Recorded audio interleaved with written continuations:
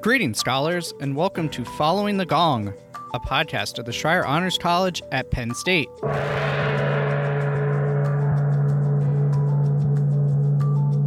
Following the Gong takes you inside conversations with our scholar alumni to hear their stories so you can gain career and life advice and expand your professional network. You can hear the true breadth of how scholar alumni have gone on to shape the world after they rang the gong and graduated with honors, and learn from their experiences so you can use their insights in your own journey. This show is proudly sponsored by the Scholar Alumni Society, a constituent group of the Penn State Alumni Association. I'm your host, Sean Goheen, class of 2011 and college staff member. If this is your first time joining us, welcome. If you're a regular listener, welcome back.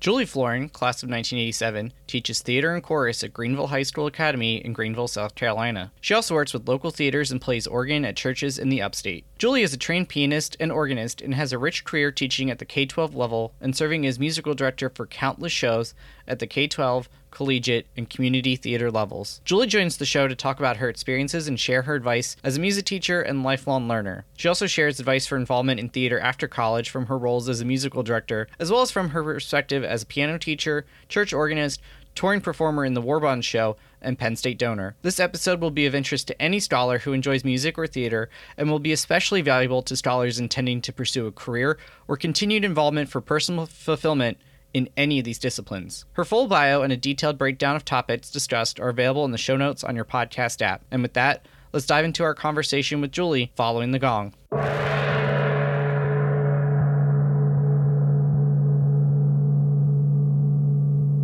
Joining me here today on the show is music and drama educator Julie Florin. Julie, thank you so much for speaking with us today. Thanks, glad I could be here. Very glad to have you on. And I always like to start with kind of a simple question, help us set the stage for your story, pun intended here. How did you first come to Penn State, and what was then the University Scholars Program, obviously now the Schreier Honors College? Well, I grew up in State College, and we had a program at the high school where you could go half a day at the high school and focus on what you wanted to focus on in the afternoon. And I decided to take some music classes at Penn State and some general ones. I got to take the history of fascism and Nazism, that famous course, as a high school senior, which was an amazing experience. But I was gifted and talented in high school, and being in the arts, I didn't fit into the regular honors classes necessarily that were offered. So I had to kind of make my classes anyway,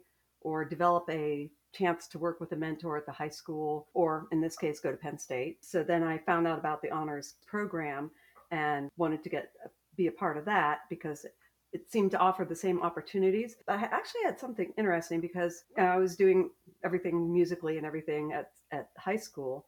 And I took my SATs, but I had to work the night before, and I closed at like 2 a.m., which, you shouldn't do as a high school student. And so I slept through a math portion of the SAT and then part of an English one, but I was able to catch up on that one. And I came out with an 1100 on my SAT, which was not enough to get me into the University Scholars Program as a freshman. So, and for reference, right, this was in the era when it was the 1600 that correct. Many of us might have had. I know our current students, it's a different scoring system now. Yes, 1600. So it was 1100 and wasn't enough to get in. So that I had to prove myself in my first semester of Penn State and be able to get back into the program. So yes, I went in my first year, but I had to get in my second semester of my first year because I slept through, and I didn't want to pay to take the SAT again. So I was like, I'd rather work and prove myself that way than take the test.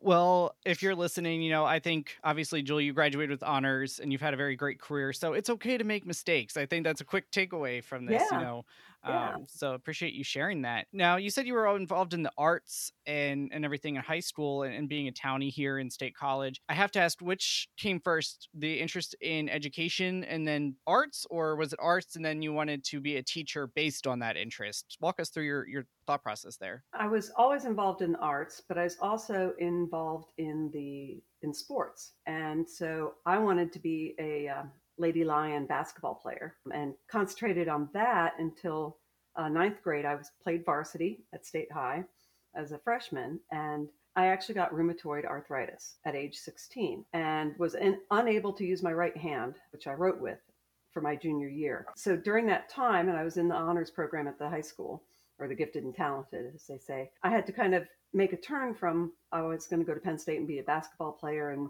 do something. I'm not sure what I wanted to do right then, but that really made me think about what I wanted to do. And I was like, well, I like history and I like, obviously like music. So, and I just had great teachers. And I think that's just what made me say education. I didn't want to be a concert pianist. I didn't want to be on stage necessarily. I always liked helping others. And I was in the musical at high school, but I was in the pit because I played the piano and I could play the scores. And my senior year, I wanted to be on stage. And I was like, I can finally, it's Fiddler on the Roof, lots of girls' roles. I want to try out. I tried out, and the director came down and he said, we really need you in the pit. So, and I said, well, I want to be on stage. He said, well, we'll make it worth your while. I'll make you assistant music director. So, another opportunity opened by a mentor, right? So, he had me teaching my peers. I taught them the music. And I think that really set me on my course for being a music teacher and someone doing musical direction in theater and things like that opportunity, because he needed me in the pit. But I took it and went. Well, I'm glad that you looked at that as, pardon this is going to be a terrible pun, but I'm glad you looked at that as a sunrise and not a sunset with that experience. Yes. And like you said, it's great to take advantage of those opportunities that when mentors open doors for you. I was going to say, as part of that classes that I took at Penn State, I was fighting through the arthritis in my hands at this time.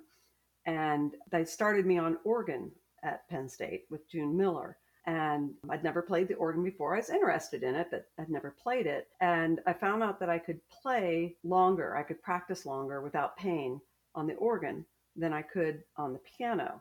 And again, she was a great mentor. And I was like, oh, I'd like to continue studying with her, and said, okay, I'll do music ed choral, but I want to learn the organ too. And that came from, the rheumatoid arthritis making me make choices on what I could do, what I couldn't do, what I wanted to do. So So for somebody who can't play any instruments, what is the differentiating factor there between the piano and the organ that made that one, I'm presuming, a different experience playing with the arthritis? piano is actually also a percussion instrument because it is weighted keys that you have to physically hit at different weights, hard or soft. The organ, you press the key, and whether you hit it hard or softer doesn't really make a difference. And the second you let go of the key, you lose the sound because it shuts off the air to that pipe. And so you have to sustain. And so your fingers stay on the keys, and you learn to move them around and hold the note and substitute a finger onto this one so you can move down there and play a note. And so it became kind of a stretchy thing for my hand instead of a percussive thing that hurt my wrist. So it was very much a weighted thing. But yeah, I could just play for hours because it didn't hurt. And my doctor actually said it was my physical therapy. He didn't give me any physical therapy because that became my physical therapy. That is incredible. And I just learned something. So you listening, I hope, just took something from that too, both the literal difference there, but also like, overcoming and finding different opportunities there. So that's pretty Yeah. incredible. Yeah. And trying to go back, you had said about opening doors, and you said one of the things about being a scholar was that you had all these experiences, and obviously things are a little bit different from the 80s and 90s than they are today. But Right. there's that core. We still have that core thing. A lot of the resources have expanded over time. But can you talk about what sorts of experiences you had as a scholar that you said you invested into being a scholar? And so, what did you get out of it? The chance to mold my own path in my education at Penn State. Yes, I was in music education, but the program allowed me to either take a level of a course that I wanted to take, or it gave me the chance to say, okay, I want to go do this. I want to see what it's actually like in the classroom now and not find out at the last second. And so then they would pair me with a teacher at the university, and they would say, okay, let's hook you up with this in this area, whether it was music or the education. They paired me up with people outside of the university that came in, that made it part of a class for me, but they pulled from the community and the rich resources in the State College area, which connected me with the community as a college student in a wonderful way. So I wasn't isolated at Penn State.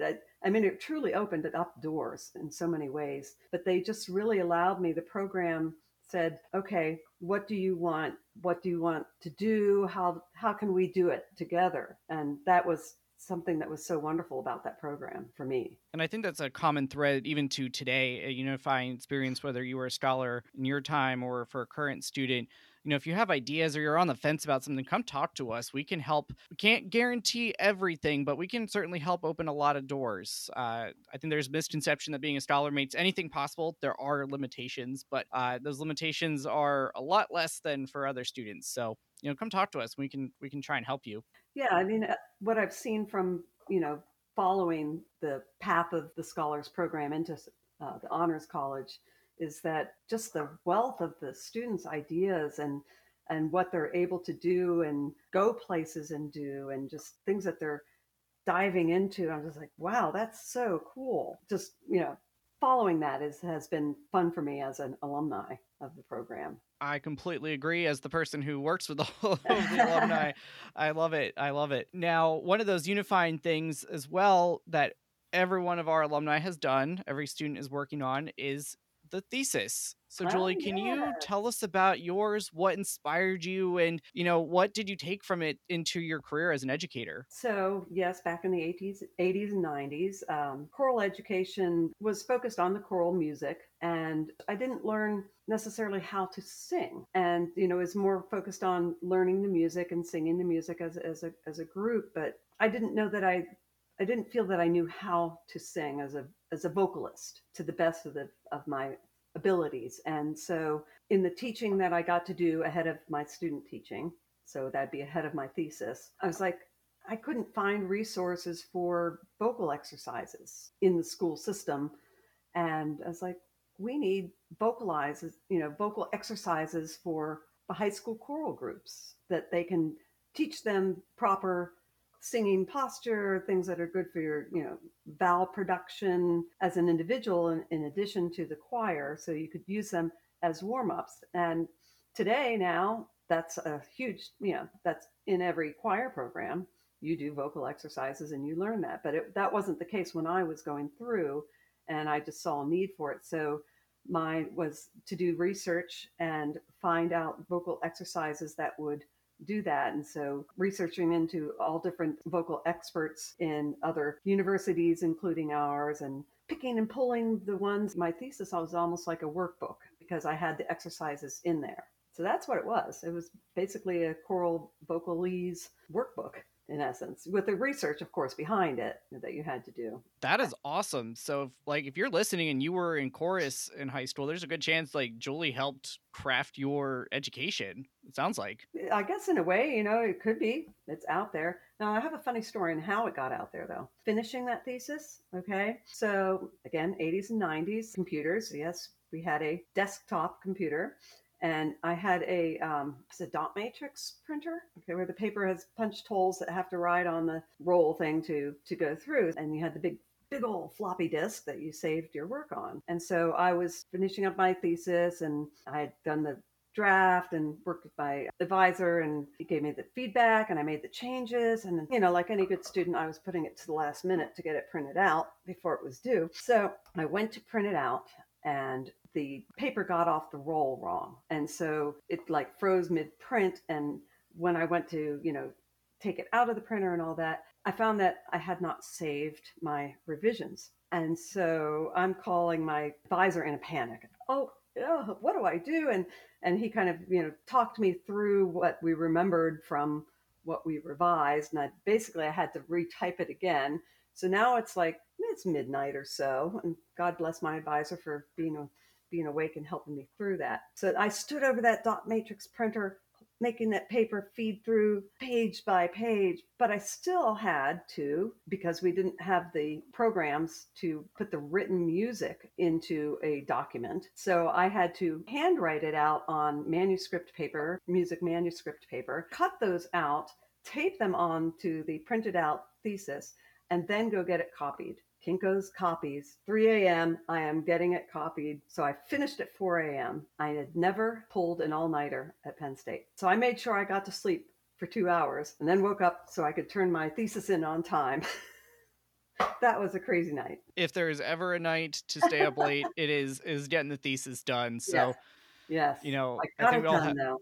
we all have some kind of version of that. That is, I think a takeaway for any students listening Save, is save, like save. save it OneDrive and on Google Docs, get a flash drive, Yep.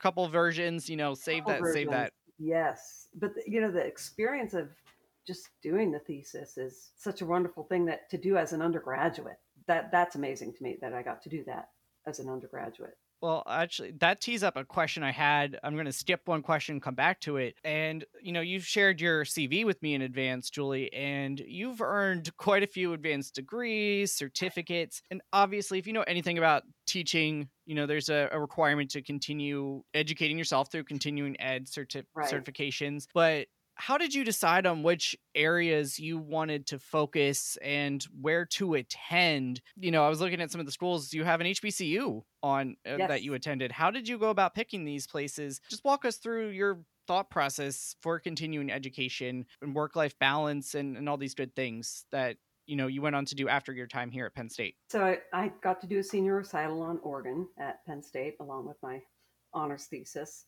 And I went out to Columbus, Ohio to teach my first year teaching, got a music ed job, and they forgot they hired me. So I had moved out to Columbus, Ohio, and I had the contract, but they forgot they hired me. So I didn't have a position. And they ended up throwing me into two middle schools. And I dated my husband. He was down in DC area, and we had met right before I graduated at State College because he used to be in State College. So we dated long distance that year, and he proposed and we got married and moved down to the DC area. And so I got a job in Prince William County schools teaching middle school chorus, and you have to take professional development, so many courses. And so I've heard of a course in church music, which would be with organ, and it counted because it was music, it counted for the professional development. And it was at Shenandoah University. And it was 3 summers of work there. And it was mainly the coursework. It wasn't really organ playing as much. It was how to become multi-denominational and how you could do church service in any sort of denomination. We even did a Moravian love feast. We did Jewish services. So we learned quite a lot there. And then I moved. So that was my certificate in church music at Shenandoah. Loved that experience. And then we moved down to Raleigh, North Carolina. I got another choral job at a high school now. And again, you have to take courses. Well, I did my first choir concert there, and there was no one to do the lights and there was no one to do the sound. And I said, well, is there no class here to do that? Said, no, you have to get the district guy. He does all the schools in the district. You have to schedule him for your concert. That's crazy. I may as well learn myself how to run these microphones and things. So said, okay. I went to my principal and said, all right, I'm going to be a half step ahead of my students, but it's a need and there's an interest. Can I teach a technical theater class? I said, oh yeah, that sounds cool. So I had a great time with the students. We were kind of learning together. And then they changed the laws in North Carolina, and they said, you can't teach anything out of your certification now. It used to be you could teach one class out of your certification. Well, now you can't. So he said, what do you want to do? I said, well, I may as well go back to school and get a degree in theater. Okay, all right. Well, I was working, so I was like, okay, what are the schools that are available to me? And I was in Raleigh, so I had the choice of East Carolina. I had the choice of UNC Charlotte or Appalachian State or North Carolina Central University, which is a historically Black university. In Durham, they had just desegregated the HBCUs. This would be the second year that they had desegregated. So I went in as very much a minority. I had already completed my master's of music because that was before I needed the theater stuff. I was just doing the choral stuff. So I took the classes there and got basically the rest of what I started at Shenandoah. So I knew East Carolina, but I didn't want to do the drive again. The HBCU was, it's a great experience. Theater department there was very desegregated and diverse. And they worked with me like Scholars Program had worked with me. They said, oh, here's this class, but you teach. So why don't you do this with your students at your class instead of sitting in a classroom and and taking the class this way. Yes, you have to do the book work, but why don't you get the experience with the actual students? So it's funny that they work the same way. So yeah, I went to an HBCU. And then after that, that voice thing that was my honors thesis kept on coming back as a musical director in community theater. I had to help people who were not trained in singing be able to sing for stage. And I heard of a program at Shenandoah, somatic voice work, and they had summer programs, certification programs. And so I was like, well, I loved going to Shenandoah. I'll go back up there for, classes up there. And so I'm certified in the somatic voice work in 3 levels there. And then I was like, what do I do now? I have all these degrees. What's next? It's a doctorate. But I didn't know what I wanted to get my doctorate in because I liked theater, I liked music, I liked church music. And so I haven't gotten my doctorate because I don't know what I want to dive that deep into. So that's where kind of the degrees have ended. So, you've been at, you said Shenandoah, you've been at ECU, you've been at North Carolina Central in Durham. Yep. And, you've talked, some of these were summer only, designed for teachers. Some are in the evening. Is there a difference? Any insights on those? Because obviously you can't take day classes. You're a Right. teacher. You are Right. teaching classes, whether you're, wherever you are in the K-12 system. What kind of, and obviously now we have things like World Campus too, for, Right. maybe for literacy and curriculum and those kind of things. What you're doing probably need to be in person or, live kind of things, but there's so many different options. What did you enjoy? What were areas of that style that, you found frustrating and could be helpful for students who are thinking about doing any kind of degree on top of working? The master's program, I had to go after school. I had to drive an hour and a half to ECU on Mondays and Fridays. And then I had to basically live there in the summer for 6 weeks. But they took my Shenandoah credits, so I didn't have as much work to do towards the master's because I already had the certificate that met all that book work stuff. So I was doing organ lessons and theory in the summer and other, classes that I had to be in the classroom for in the summer. And then basically looking at the organ class where all the organ majors would come together and learn. And then the individual lessons were during the weekdays. And that was tiresome. There was a Hardee's that knew me really well because that was my midway stop on the drive, and I had to get my caffeine to make it there right after school. So I didn't mind the summers. I could, because it took me back to being a student on campus because I was there the whole time, and I enjoyed that. So if you liked being a student and liked being on campus, find a program that offers that kind of summer immersion that you could do. The after school night, if you don't have a drive, it's doable to do classes, after school or in the evening, but add the drive on and it might get a little bit rough. But yeah, if you like being a student, in the world campus, if you like doing the work but don't want to sit in the classroom, then yeah, that's a great option now. Absolutely. I did my first one in person in Greensboro, so not terribly far Oh, okay, from yeah. where you were in Raleigh, and went through that. And I'm currently in World Campus doing one which is very asynchronous, so lots of different options out there. So figure out what you enjoy, like you said, Julie. I think that's Yeah. great advice. Do you like the in-person thing? Are you more content? Are you a relational person? Do you not mind asynchronous, or do you have heavy travel in your work? Yes. Many of our students go into consulting and engineering, so lots of things to consider there. So there's probably an option for you though if you want to continue learning regardless of what field you're Yes. in. And it's interesting because as you're teaching while you're doing it, it means a lot to the students that you're teaching to know that you are continuing your education too. I think they look at you a little bit differently, like, oh, they're learning too. They're a student too, and they just look at you a little bit different when you say that you're doing that. Yeah, a bit of a walk in the walk kind of thing. Yeah. Mm-hmm. Well, we have homework, but I guess she also has homework too, so I Yeah. guess it's okay. Yeah. Now, I want to go back for just a minute. You shared you kind of went to Columbus and they weren't ready for you. Oh. And then, you kind of worked from Virginia through North Carolina and now you're in South Carolina. So, thinking back on those first teaching roles, what advice do you have for somebody, particularly in teaching, but even just generally like thinking about that first job out of school, how they can be successful? That first job, I'll tell you, in Columbus, the thing that saved me was a fellow teacher and the collaboration with that fellow teacher. So, I was hanging out to dry by myself. I had a class that they assigned you as a first year teacher in Columbus, they assigned you a mentor who would come in and even teach a class if you were having problems, and they would give you advice. They'd watch you, and then they would teach it and say, did you see how this worked? Did this work? And she came in and she's like, just do whatever you can do to survive. I'm like, oh dear. But part of my placement, I was in two schools by the time they finally found a placement for me. And that teacher at the second school, we team taught. And that made a huge difference, a collaboration, and we bounced ideas off of each other.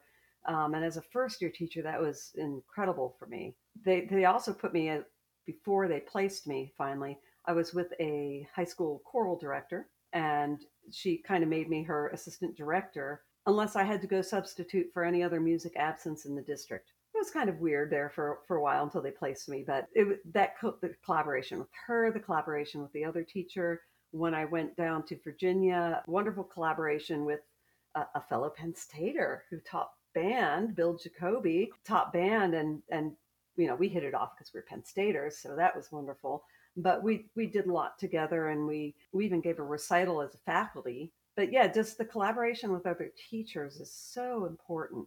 Doesn't matter what year it is. Just always being able to collaborate with other teachers and bouncing ideas off of each other, crying on each other's shoulders, any of that. It's really the teachers that make the difference. That is awesome that you can continue to lean on them, even as a teacher, like leaning on Yes. the more seasoned ones. And, you brought up an interesting point that you kind of have been, you might be in two different schools in the same district. You might be asked to substitute around, and thinking about, arts teachers, music teachers, even like engineering and some things like that some schools have where, you kind of float.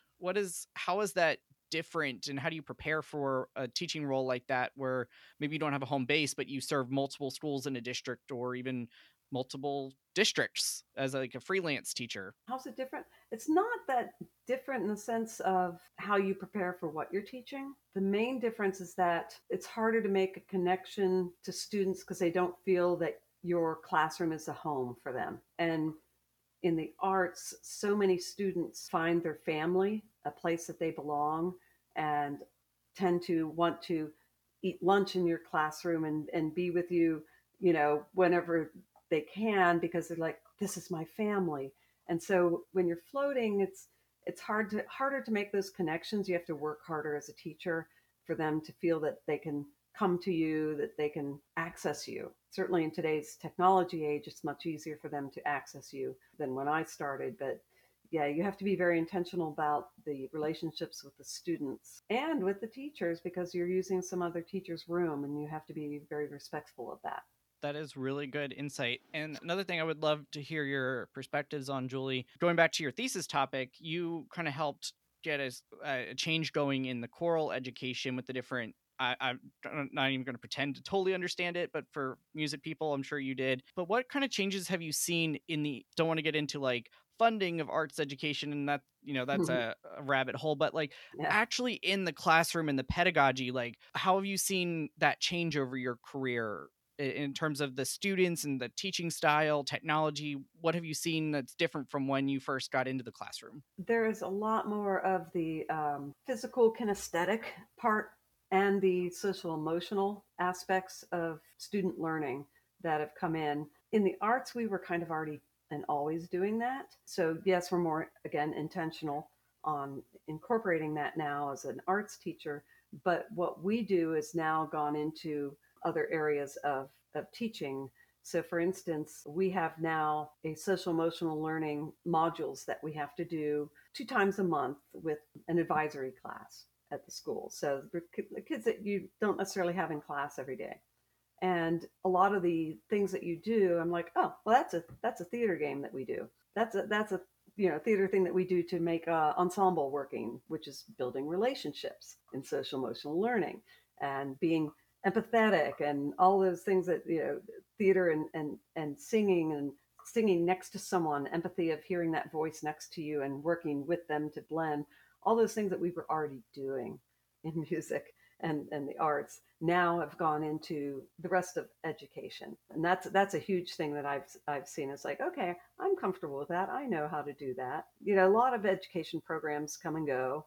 There was one that I did when I started in Virginia, and then all of a sudden, when I was in North Carolina, it came around again. They're like, it's this new great thing. I'm like, no, it isn't. We already did this. Oh, but sometimes those programs, I'm like, yeah, well, I've seen some come and go, but it's interesting now, especially after COVID and the need for connection and to teach students how to connect again, that the arts come right in on it. We're right there. We've been doing it, but we'll help others and we'll keep doing it ourselves. Absolutely. And I mentioned before we started, like, I was on stage crew in high school. So that was Uh-huh. like, I had an opportunity because, like, as a freshman, I got like essentially, hey, you're the scrub. You get to go backstage. You have to work your way up to the technical stuff. And then by the time I could have, I chose to stay backstage because that was where the community, a lot of my friends were in the shows or they played in the orchestra. And like, that's how I got to hang out with them. I was like, I don't want to be isolated up in the light booth, you Yes. know? And so that's a really great thing there with that community. And kind of a question I wanted to ask you, Julie, maybe this is a dumb question, but is there any differences between kind of the classroom one programs where it's like, this is a class, it's graded, and just ones that are, it's a club, this is just something they do for fun? Is there a different approach to that mindset as a teacher and advisor? Any insight on that? Oh yes, I mean, the classroom, you're following standards, you are teaching specific lesson plans, and the club puts on the productions. So you're more production oriented for those. We still try to do some of the warm ups that we do in the class and the connection things to build the ensemble for the stage. But yeah, we're very much more production oriented in the after school groups as opposed to trying to teach them ensemble in the basic classes. But some students are there just because they have to have an elective and don't really care. I had one semester, no, it was a year. Oh yeah, it was a year. I had one student that was put in chorus that did not want to sing, and he sat in that front row the whole year, his arms crossed, and did not open his mouth. Now, he would do any of the written work, and he was very smart musically, but he would not open his mouth to sing. And so you have to deal with that in the classroom. You have to cater to everyone. Not everyone wants to sing or wants to be in theater. They were placed there. And after school, you're pulling in kids who want to be there, or their friends there, so they want to be there. And they're like, oh, this is kind of cool. So yeah, that's a different mindset. Yeah. That's interesting. Thinking about just somebody gets placed in this class and like, how do you deal with that? Is there any strategies that for a future teacher or somebody who's student teaching right now who encounters that? Like, how did you work with that student to get them through? You said they did the written stuff. So how do you approach a student like that who maybe doesn't want to be there? At some point, I had to, when we're singing, I had to, almost in a way, ignore him. I mean, I would make eye contact with him. It's not ignoring him like that, but there's a point where you can't push anymore. And so you kind of say, okay, you do this work and I'll make this written while everyone else is singing. Because if I concentrate too much on him not singing, it pulls from the students who want to sing. And then they're like, why did you take so much time from me? We could have been singing. It was still getting him to do the work and do the learning, but he wasn't doing the singing. Now, I didn't give him, credit for participating, for non-participation. So if it was a participation grade, he didn't get it unless he had an alternate assignment. And in so many classes now, we get many students who are non-English speaking and they need an elective. And so they're in their English as a second language classes and help, but then they're put into the electives and they're like, oh yeah, whatever, do whatever you can with them. And it's difficult. Luckily, theater is a lot of pantomime, and we communicate that way. And I Google Translate as a help, but I try to involve them so that as best I can. Some things I say, do it in Spanish, and if you can make us understand what you're doing through your actions, then you've done the assignment. It doesn't have to be in English. So you learn to do a lot of adaptation to meet those students that either don't want to do it or have something that is keeping them from doing the project as you want them to do in English, say, whether it's disabilities or language acquisition. I think that's hopefully really helpful for anybody who's teaching. And I'm sure there's other roles too where that could be of help, thinking customer service roles and sales and Yes. other things too, if you happen to be listening. And speaking of jobs, Julie, you've had many students come through your classroom, through your stage. over the years. What advice do you give to your students about leveraging their music, their band, their chorus, their orchestra, their theater production experiences in college, in internships and jobs? We usually talk about their communication skills that they have learned, whether it's theater or chorus. Like I said, the collaboration that a choir has to do is its own sort of communication skills, as same as theater, you're making yourself communicate through your acting or through your light design, through your set design. You're still communicating, you're still trying to get an idea across to people. And I tell them the school I'm at now is a law magnet and business magnet. And I was like, theater is a great class for you because you are learning skills in leadership, collaboration, and talking in front of people, public speaking. All of these are great for your law and your business. Because I still work so much in the community in the afternoons, evenings, I'm always trying to work and network my students into opportunities so that they can see that the opportunities are out there and what they like to do or what they're studying to do can go beyond the bounds of the school walls and go out into the community. And it's like, oh, well, then they know me. Okay, that might help me if I go to the college or, if I want to get that job, that person has already experienced me. They've seen me on stage. And now I want to intern as arts management, front of the house type of things. But I've been on their stage, so I have that edge in for an internship. That is great. And I think particularly for anybody in business and law in these areas, theater is pretty Yeah. good training ground, right? Yes, very much so. Speaking of theater, I want to pivot now. We talked about 9 to 3, whatever your kind of Yeah. day it's like as a teacher. And I want to pivot now to the rest of your day and your weekends here, because you live a whole other life once the school bell rings for the day. And obviously there's grading and all that stuff. We'll skip past that. But you do a lot in the theater space. You do K-12, collegiate, community theater you shared. And you also shared previously with me, you do on stage, off stage, backstage, and you even said even under the stage Yes. with the orchestra. Yeah.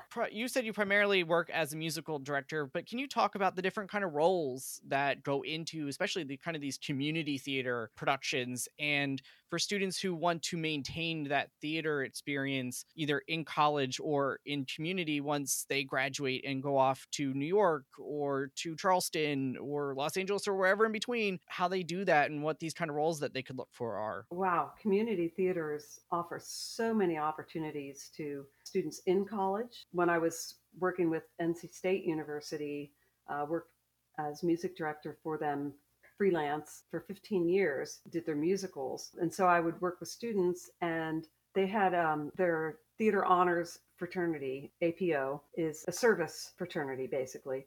And I coordinated with them because I knew them. And I said, hey, come to my school and once a month you guys lead my drama club. You get to choose what you want to do. And so it became a service project for them to do that. And it was a great connection. And I saw a lot of those students then in community theater. Or I'd say to them, hey, this show needs a lighting person. I know you do lighting here at the university. So, would you be able to do this? It'd be a great opportunity to kind of branch out on your own and get a feel for what the community theater, when you're not dealing with majors and student schedules, but people who come in with passion because they want to do it. It's on their free time. So I love getting them involved that way with the community. And yeah, that's a wonderful thing. So say a student moves to a new town, and do they just try to show up and say, hey, what can I do? Is that a good strategy, or is there more nuance to it? Well, that actually is a great strategy to say, hey, what can I do? I tell them, don't put that you only want a specific role unless you know that time-wise you can only commit to a specific role. Otherwise, put that you're open to do anything. I'm willing to try backstage, because they might say, we don't, we filled the ensemble, but would you like to try assistant stage manager? Would you, I see that you helped out with costumes in high school, or would you be interested in helping out with our costume crew here? Just being open to saying that you could do anything will get you so far and so many experiences. And so many students that have done that find a niche then, and they're like, oh, I hadn't thought about costumes. I wanted to be on stage, but I love designing these costumes. And then all of a sudden they're off into a second career. Maybe they decide their master's wants to be in costume design and they were a business major for undergraduate. you know, there's so many opportunities of what they can do, especially in community theaters. And community theaters need people just to come in and say that I'm open. What can I do? How can I get involved? And I try to help network them as much as I can. Well, if you did any kind of theater in high school, in college, you're doing it now, and you want to maintain that, Julie just gave you some great advice on how Right. to do that. And speaking of all those different levels of that, Julie, obviously you've done a lot of serving as the director, the musical production, and the leadership roles. Do you take any different perspectives on how you lead in a high school versus a collegiate versus a community town setting? The high school is more of the teaching of the elements and what goes behind it.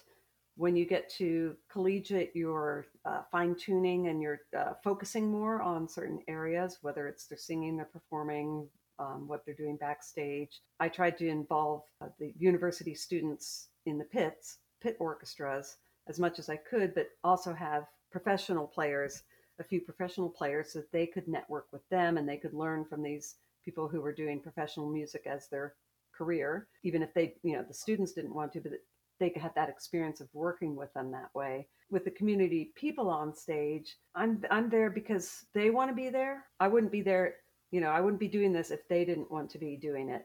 That they had some experience in high school or college and they just want to continue doing it. And the passion that they bring in, it's truly driven by their passion and their desire to do it, to tell stories and work together. And so many of them, it's so different from what they do in their day job. And it's just such a release for them as an adult to go out and be able to do that. So I try to focus on helping them do the best they can do and make sure that they enjoy it.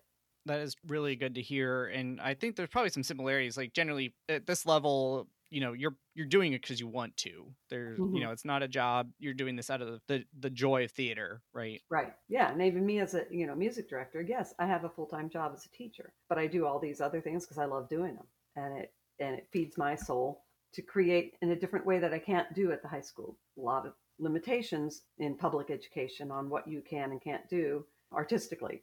So community theater offers me those opportunities that I might not be able to do in high school. Also. So what show would you say, just a curiosity here, what show have did you like doing the most, just in term, not, you know, thinking of the cast or the script and different things, and what's one show that you haven't been able to direct yet that you wish you could?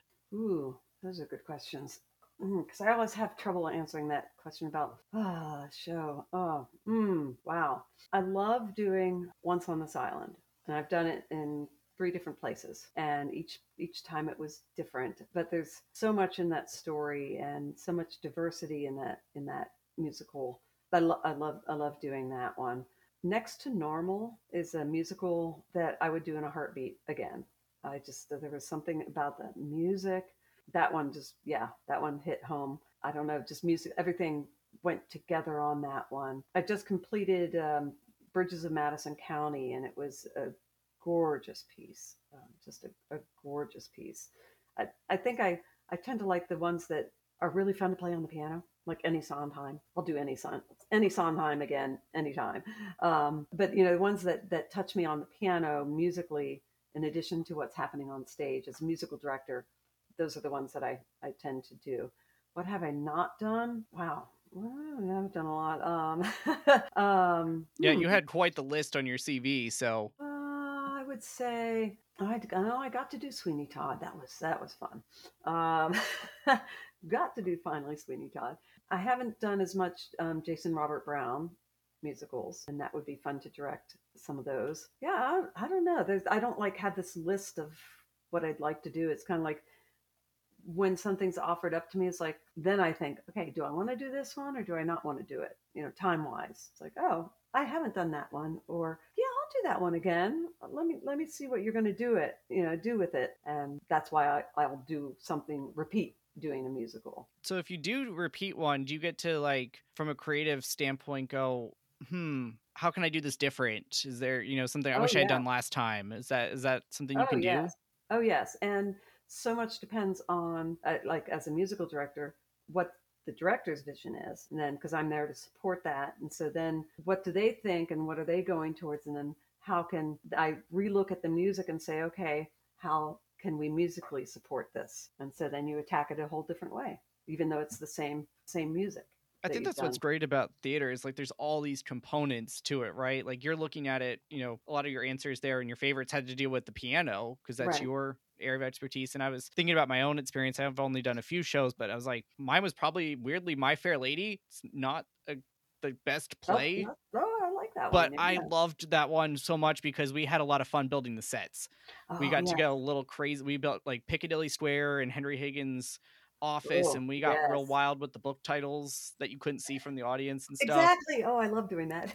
And like, so is, not my favorite show, but that was like my favorite show doing because like Oklahoma was like bare bones sets, and then we got to go crazy with My Fair Lady. So Yeah. that was a fun time. I enjoy doing the black box theater also because it's just this empty black box and you can't necessarily build elaborate sets. So, how can you create a world of minimalism or through minimalism? And how can you create this world? And so then you find yourself, using different things. I did the marvelous journey of Edward Tulane, or miraculous journey of Edward Tulane, in a black box, and we used those ubiquitous theater cubes, those black cubes that we use in theater to become anything, right? They become anything that you want them to do.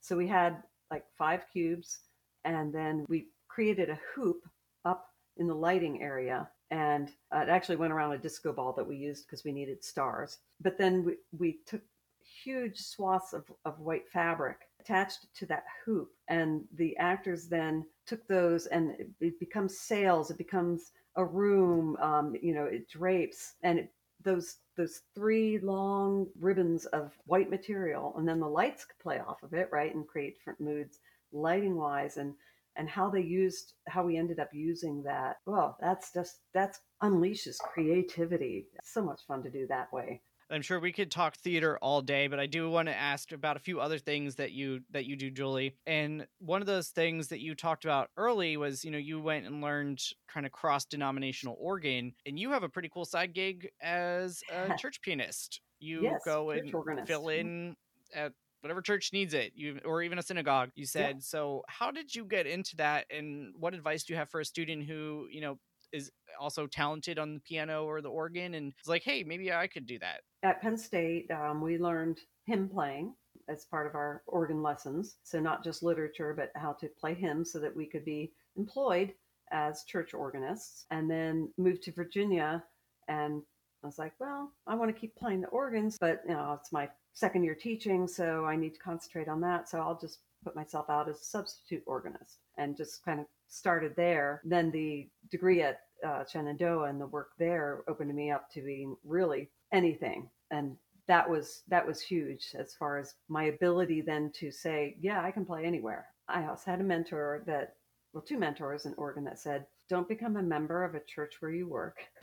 Only because as an organist, the politics of the church around you and music and how that connects to a congregation can get messy. And so they said, if you keep yourself separate, you don't get involved in that and you can concentrate on the music and feeding the congregation through the music. And then you're not part of that congregation saying, oh, well, oh, wait, you're judging, I'm a member too. You don't have that in there. And so that served me as being able to go to different nominations, and I just pop in and I try to make it so that the congregation doesn't really realize that someone else is playing. Stylistically, there'd be people who can tell, but my idea is not necessarily stylistically, but how can I keep their service flowing and not have any kinks like, oops, I forgot to play there. So my goal is to keep it flowing so that, the pastor, the priest, whatever, they don't know that really there's a substitute organist. That is really cool advice. I like that about kind of, this is the church I go to, this is the Yeah, ones I play at. yeah, It's yeah, very smart. yeah. I like that. It has served me well. And you mentioned about, when you first started teaching, you're like, hey, this is maybe something I can fit in my schedule. You have a lot going on. You do this on top of teaching, on top of serving as musical director at various levels. How do you balance all these demands that Really, or 7 days a week? Yes, I said I freelance my fingers. So I have a color coordinated calendar. A calendar on a phone, I can't see it because I found that I had to color coordinate. So I have a color for theater, a color for, education, school, a color for churches. And so all I have to do is look at that color and know where I'm going. What am I going to be right now? Okay, I'm going to be the community theater person. Okay, all right. Oh, this is a church thing. Okay. Oh, now I have to play a funeral. Okay, try to find out something about that person so I can at least have music that maybe would be fit for them. Yeah, it's a weird organizational time thing. When I was at Penn State, I remember my June Miller, the organ professor, would have me talk to other students after my first year there, and she would have me talk to them about time management. I don't know that I was really thinking about time management, but I was apparently able to do it then. I don't really remember what I did specifically, but rehearsing, and I'd be in all these ensembles, and somehow I was able to do that plus working. Yeah. So yeah, I've always kind of done that. Well, I'm glad that we were able to fit this in. You're probably always going somewhere for these things, and hey, you were able to do this one from home. So that's I know, that's kind of. wonderful. I bet you're like, oh wow, for once I get to sit in my own house and do something. Yes, yes. And speaking of going places, one of the things that really jumped out when we got connected through a colleague here at Penn State was something that you do over the summer that is really unique and really, really cool. Julie, could you tell us about the War Bonds tour that you helped create and lead and perform in, both like what it is, what you enjoy about it, but also what leadership lessons did you pull from it? Because you've been doing this for a while, you helped start it. Give us your insights on how you keep this project going. Yes. So through my community theater and professional theater involvement in Raleigh, I met a husband and wife team, and she had always sung and performed. And someone said, "Hey, you should sing 1940s music." And at the same time, her husband's father was dying, and he was a World War II vet. And so the husband had done all these recordings. He interviewed his father and heard stories that he had never heard before because World War II vets didn't talk about what they went through. And they came up with this idea of, hey, we want to do something that has the actual veterans' experiences, but we want, Serena Ebhart, we want her to sing as in addition to act. So, we worked with you in this theater. So we like the way that you play and collaborate. Would you like to be a part of this project? So we started thinking of songs and how we could work them, and they did the research on the letters. And so the whole story is told through the music, which comments on or helps continue the story, and the actual veterans' letters. There's very little that we wrote. It's the veterans' letters and put together that tell the story from the war, before the war to the end of the war. And it's a lot of times it's just the three of us on stage. And they realized that, yes, I was playing the piano, but because I was on stage, I happened to be acting, even though I wasn't saying anything. And so I've come kind of this character that I become different characters in their letters. And so they can interact with me. And then they had people, they said, oh, well, you're doing Boogie Woogie Bugle Boy. You should have a trumpet, and you should have like the bass and drums with it. So they said, hey, Julie, can you add bass and drums? So now we get into orchestration and adding that. I got some big band charts and pulled from them. So we can tour with just three of us, two actors and me on the piano. We can add bass and drums. We can add bass drums and saxophone. We can add bass drums and trumpet, or all of us, whatever we do. And we ended up, we went from North Carolina, a lot of performances in North Carolina, and then we started spreading out, and then we're like, oh, we've made it to the Mississippi River. Okay. And then we made it past, now we're made it to the Missouri River. And in 2008, I had actually left teaching to work at a church full time in 2001, and just wanted to focus on that, where I could actually do theater and music and organ all in one church, and was doing that. Well, this war bond started building and building, and I was needing more time away as we toured across the country. And so I decided to go totally freelance in 2008. And we hit 15 venues in 13 states, I think, in 5 weeks. We were just on the road, crisscrossing the United States, and we would hire in musicians wherever we went. So as leadership, I had to teach these people our show in 2 hours and have them play it and lead them in, yes, for performance. We send them the music, but come in and I'd have to teach them the flow, and then we'd do a couple songs with the singers so they could see what was happening. And then it's like, okay, now you're just going to have to watch me. Here we go. And we sometimes incorporate actual letters from the communities that we're in. So that's a wonderful connection with the people there. And it's just been so wonderful seeing the United States, hearing these stories. And these letters, they never grow old. And they're stories that continue to need to be told. We incorporate stories of women in World War II and of minorities in World War II. But, we have the actual letters, and we've done the research. And the funny thing is that honors thesis and learning how to do the research, it paid off. It's still, something that I had to use in creating this research on finding the music, and the orchestrations that I wanted to do. So it's a piece that stays very much alive every time we do it. And we get touched by it differently. Sometimes it's just a different letter hits you, or just the vibration that you get back from the audience, and how they're feeling. But I cherish being able to do this and still be able to do it. And yes, I have to take sometimes days off of school to do it. And different schools have dealt with it differently over time on whether they consider it professional development because I'm out teaching in these communities, or whether they say, oh, no, you're performing and you're getting paid, so you don't get paid for school today. So, it differs, but it's something that I won't give up until we have to bury it or ourselves.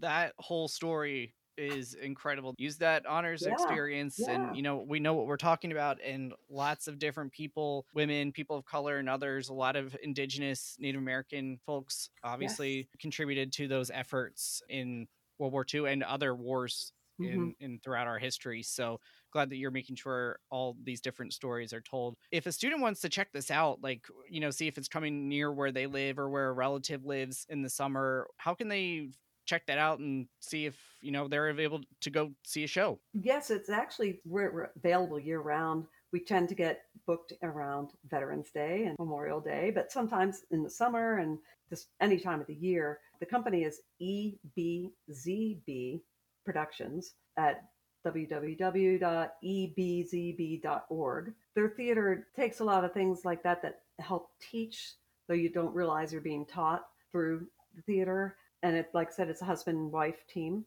with this out of Apex or Raleigh, North Carolina. And yeah, they can go on there and check out War Bonds and other shows that are there. We also actually filmed for PBS, and it's been distributed. So sometimes around Veterans Day, you can go on your local PBS and say, "Oh, hey, there's War Bonds," and it's still out there that way too. That's awesome that it's documented and continues to live there. Yeah. And so you mentioned touring, and one last kind of specific question for you before we do our wrap up questions. Julie, you shared that not only are you involved in school and church and theater and the War Bonds tour, but you're also able to drive some vehicles to those locations that probably most of our scholars might not be able to, at least yet. So can you tell us how those fit into your professional and personal interests? The motorcycle, the smallest thing on my the driver's license endorsement, is something that I kind of latched onto with my husband and gained an interest. And I started riding behind him. And then I'm like, hey, it'd be fun to be right next to him on my own bike. So I was like, okay, let me go take that course because, I'm not averse to taking lessons and classes, right? So I was like, oh, let me take that. So, all right, I got my motorcycle endorsement, got my own motorcycle. I even rode the motorcycle to church, which threw some people off, like, that's our organist coming in on a motorcycle. Um, so then did that. We actually did Route 66 last summer, and that was a wonderful trip.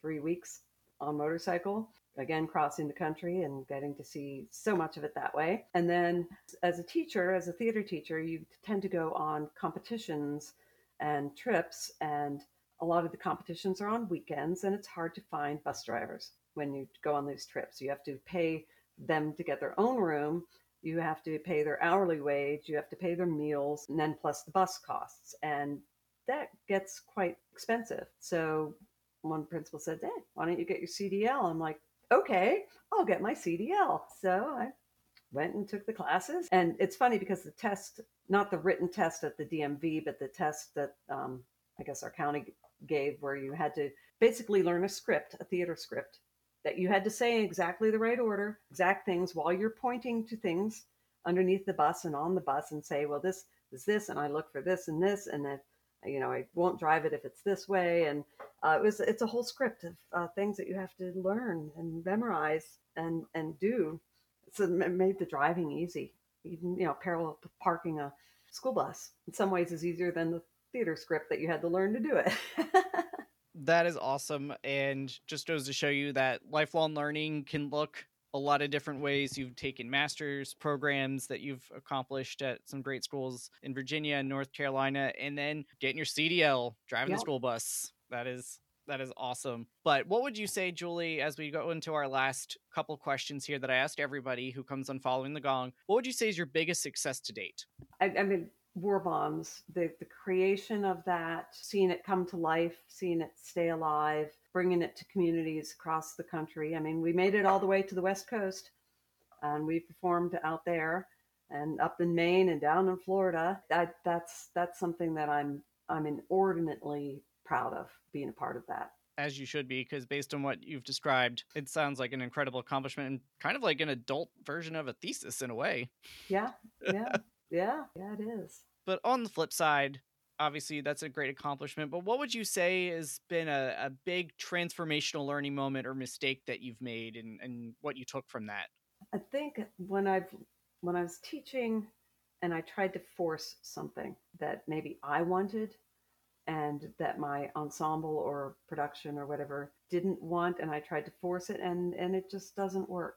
And that's when I truly learned the collaboration does so much, not only for learning yourself and but learners, and for how you teach. For instance, at Penn State, I give back as an alumni. So I have a fund, an endowment. Well, I guess it's a fund, not endowment, but I wanted to give back to the university. And so I have it in my will. So part of my money will go back to Penn State then, but I wanted to give something now that gives to the students, and I can see it working. It's not like something that's working after I'm dead. And Penn State really worked with me on, I have so many interests. What do I want to do? And collaboration is a huge thing. And maybe it was learning from trying to force something that didn't work, but so it's a collaborative pianist. When I was at Penn State, we didn't, get paid to accompany the voice majors, but I just loved accompanying and, accompanying choirs and accompanying singers. Sometimes the singers would pay you, or the instrumentalists could pay you a little bit. We're all students, so it's more of I'm learning from it. I didn't necessarily care if I got paid, but looking back, it's really like, yeah, that was a lot of time. It would have been nice to earn some money doing that. So the fund helps, whether it helps them go to a professional development to learn, whether it just pays for their time playing for other people, or does it help them with travel for something, that they can learn from. So that's what the fund does. And I think it all comes back to that collaboration, which I also did learn at Penn State and even back in in high school, and all those opportunities for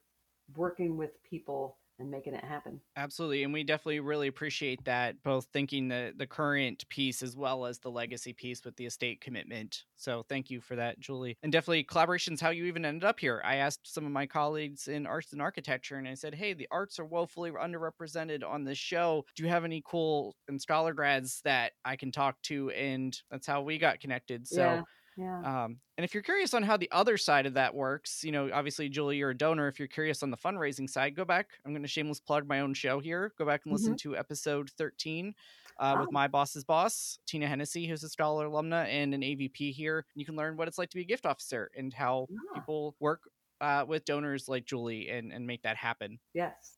So collaboration has been a great theme in our conversation today, and one that comes up in every episode, and including today in our conversation, is mentorship. Hmm. Are there any suggestions you have on how to approach mentorship that you've gleaned? I know we've talked a little bit, it's come up here and there throughout the conversation, but what recommendations do you have for students and particularly aspiring teachers on seeking out mentorship? Just go to the teacher that you admire, that inspires you. And it could be, maybe you're not necessarily thinking, oh, I like, I want to learn their teaching. You might just say, I love how they teach this, subject, and I love this subject. So, get me involved in that. And it might not be directed towards, I want to learn how to write lesson plans for this thing, but more, how can I inspire? How can I get these ideas across in different ways? And you just have to look for those people and just go up and ask them. You'd be surprised at how many people have not been asked that would love to share. Part of what they get through the sharing is they learn from it because they see the student learning, their mentee, they get to see them learning, and they're like, oh, I could try that now too. And again, you end up collaborating as a mentor with the person that you're mentoring. So yeah, just go ask. That is really helpful. I think many people have said that, but if this is your first time listening, that sometimes all it takes. Yeah. And you've name dropped a few people, but chance to formally shout them out. Are there any professors or friends from your scholar days that you want to give a shout out to here at the tail end of our conversation? Well, June Miller was huge. She was my organ professor and mentor, and she helped me in, even though I wasn't, I was student teaching, but I had something come up and she stood up for me. And so as a mentor, she also stood up for me as a friend at that point because we had reached that point and we're still friends and we still talk and I still ask her things and try to meet up with her whenever I get to Penn State and see her again. She's retired, but still very much a part of my life, and I love that. Chorally, Dr. D. Doug Miller. I got to tour Europe twice with him and a community town and gown choir that he put together. Huge experiences for me. Wouldn't trade them for the world. Those were wonderful. Educationally, Joanne Rakowski, Dick Bundy helped me out with the music ed classes, and they were, again, they worked with me to help me make a class that worked for me and worked for the scholars program. It was wonderful that way. Yeah. So again, go to your professor's office hours, come talk to us in the Honors College, find those people. Everybody has, those advocates, those mentors, those resources. So, Julie, you have your faults, so you just shout it out, and hopefully you listening have yours, or you're in the process of finding them. So Yes. let us know how we can help if you need that. So as we're wrapping up, we've had a really great conversation here today, Julie. Is there anything I didn't ask about that you wanted to leave some advice for students that maybe just didn't come up organically in our conversation? No, I think that pretty much all kind of came out because it all kind of ties in together. Like you said, collaboration is a major theme. Excellent. If a scholar wanted to reach out to you and connect and ask you more questions or find out more about the War Bonds Tour, what it's like to be a music teacher, to be a musical director for theater, or any of the other really cool stuff you're doing, or even getting your CDL, how can they connect with you? I do have a website, which I need to update, but it is fingertipsmusic.org. And that has some of the varied things that I do on there, including war bonds and connections to that with the Oregon a cappella singing group that I was in. I taught piano lessons for years, private piano lessons for years. So that's all kind of in there. I am out on social media in Instagram and Facebook. I'm on LinkedIn, professionally that way. I don't consider that social media. Yeah, that one's kind of weird. It's Yeah, like it's professional kind of media. social, it's kind Yeah. of professional. Yeah, that one's Yeah. in a weird space. But yeah, as a teacher, I try to show all the theater things that I'm involved in and highlight them as we're working on each different project. And of course, the cats. I've got to show my cats all the time. So social media is fun for that. Yes, the dog and cat Yes. pictures. That is Yes. probably one of the best uses for them at this point. Yes. Well, you heard how you can connect with her. And Julie, a final question that I ask everybody is, if you were a flavor of Berkey Creamery ice cream, which would you be? And not what's your favorite, but which would you be? And most importantly, as a scholar alumna, why would you be that flavor? I would be Crazy Charlie Sunday Swirl because, well, I have a crazy schedule.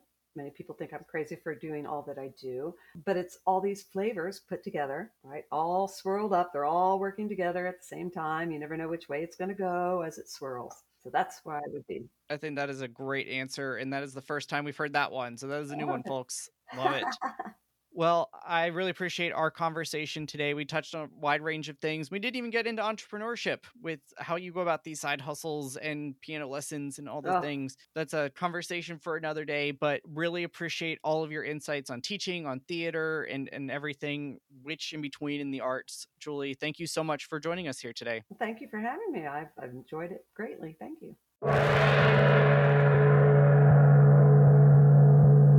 Thank you, scholars, for listening and learning with us today. We hope you will take something with you that will contribute to how you shape the world. This show proudly supports the Schreyer Honors College Emergency Fund, benefiting scholars experiencing unexpected financial hardship. You can make a difference at raise.psu.edu/Schreyer. Please be sure to hit the relevant subscribe, like, or follow button on whichever platform you are engaging with us on today. You can follow the college on Facebook, Twitter, Instagram, and LinkedIn to stay up to date on news, events, and deadlines. If you have questions about the show or are a scholar alum who'd like to join us as a guest here on Following the Gone, please connect with me at scholaralumni@psu.edu. Until next time, please stay well, and we are